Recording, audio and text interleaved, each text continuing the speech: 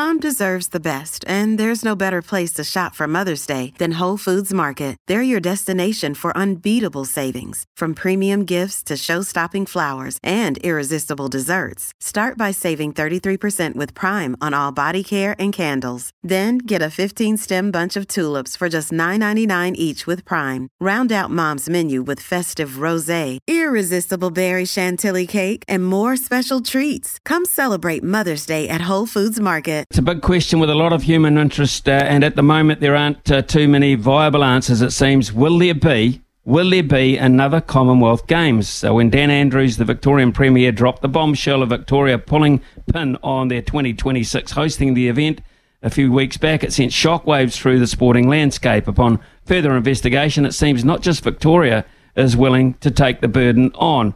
It is now the government of Alberta, the only confirmed potential bidder left for 2030, have halted its attempt to bring the event to Canada's cities in Calgary and Edmonton.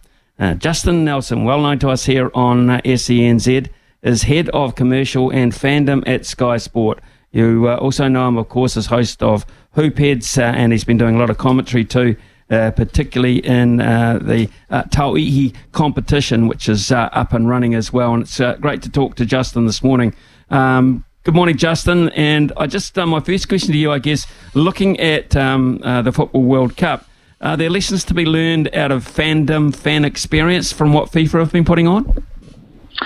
Yeah, good morning, Smithy. It's a really good question to open up with, because I've been watching on religiously and taking great notice of the fans, and they're certainly flocking to the games across New Zealand and Australia, and what we're seeing is a really heightened level of fandom. It's probably built around a couple of things. One is you've got the patriotic fandom, which is when people get behind their country. They fly in, they follow them around. It's a big event, it's a global event, and that patriotism really comes out in a major way. So we're seeing that, but we're also seeing what could go down as a moment of fandom where you want to be a part of an event, that nostalgic piece where you look back in future years and you're able to say, hey, I was there. I was at Eden Park, I was at Sky Stadium, I was at the MCG, wherever it may be, where these games are being played. But it's that opportunity to look back in future years and put it down as a notch on the belt as a fan, as a sports fan, to say, I was there. And I think we're seeing that sort of fandom come out in a big way. Yeah, what I've liked too is particularly when you look at an event like that, you think, what about the future of the sport? And I look at the crowds, I look at the demographic, and I'm seeing a good thing there in terms of age groups. And some of these games are being played at quite late at night, particularly in Australia. Justin, there doesn't seem to be any detraction there. And also, of course, I imagine that's governed a lot by price, is it? Well, it's sense of occasion more than anything else, isn't it? I mean, I think parents are willing to give some leniency to their young ones by taking them to such a big event, a global event that's being seen around the world and isn't necessarily involving, city against city or team against team in a competition. It's actually nation against nation. And, for that one moment of sleeping in the next day or missing the next day of school, or even work for that matter, I think the sense of occasion really takes over. So timing really doesn't matter. If it is a 7 p.m. or an 8 p.m. game, sense of occasion takes over. Right, okay. Well, let's look at sense of occasion. And the Commonwealth Games used to be a massive occasion for us in particular. Great for the silver fern, the black singlet over the years. But it looks to be, from the outside looking in, under threat for its immediate, if not distant, future. Well, I think it is under threat. I mean, any time you have a city, a couple of years out or thereabouts, pull the pin. And for me personally, I mean, those who know me know that I'm Melbourne born and bred. I'm a Victorian, and we're born into sport. Sport's a part of our culture. It's a religious state for us. And I was gutted. When I heard that news come across, I thought it was a joke at first. I was really, really surprised, and my mind immediately turned to the people of Melbourne and Victoria, not so much the athletes. And don't get me wrong, it's a huge occasion for athletes and a massive opportunity for them to compete.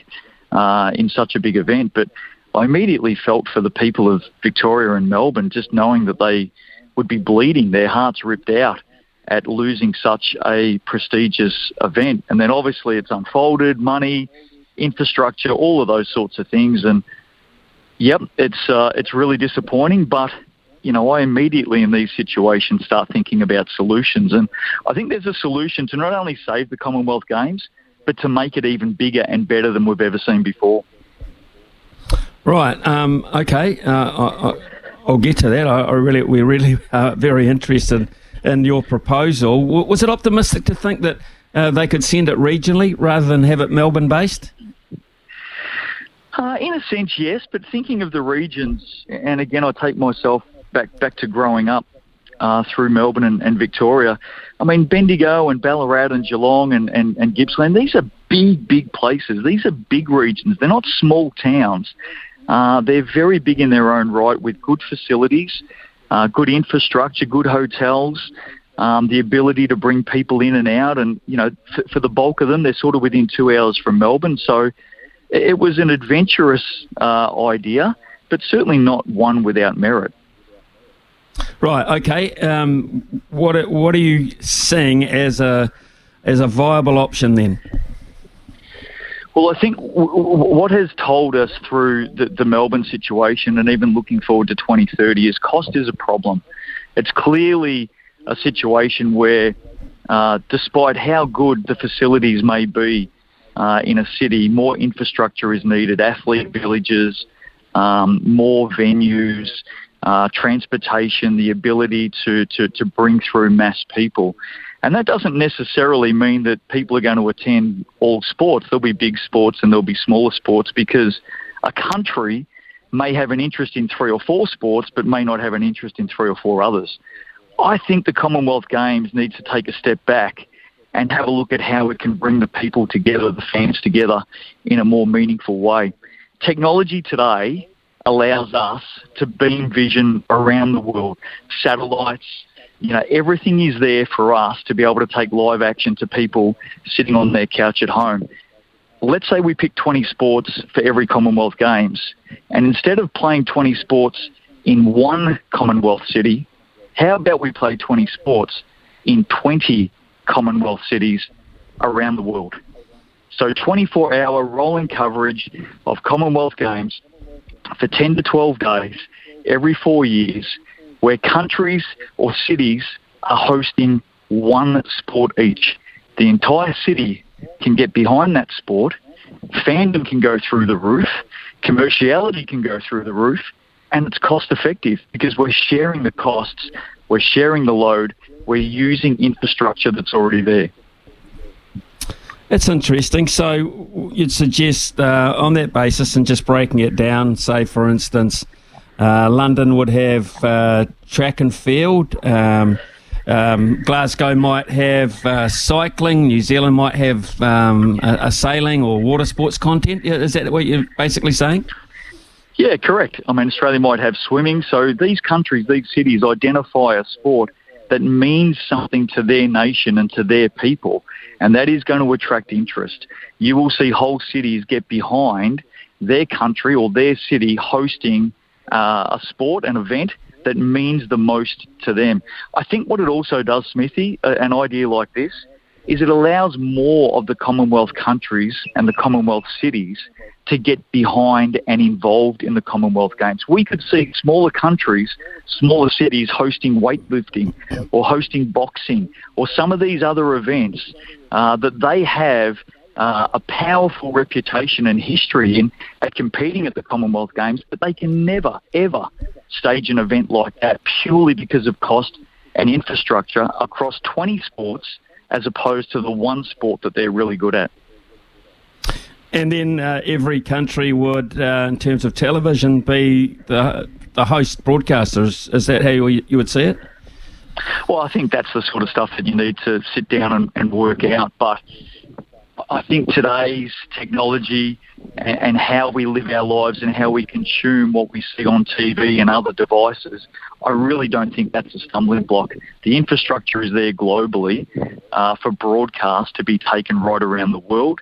I just know as a sports fan, I'd love to sit in and around the TV, off my phone, off my devices, 24 hours a day, try and get some sleep over the space of 12 days. But just jumping from country to country to country, watching live sport would be amazing.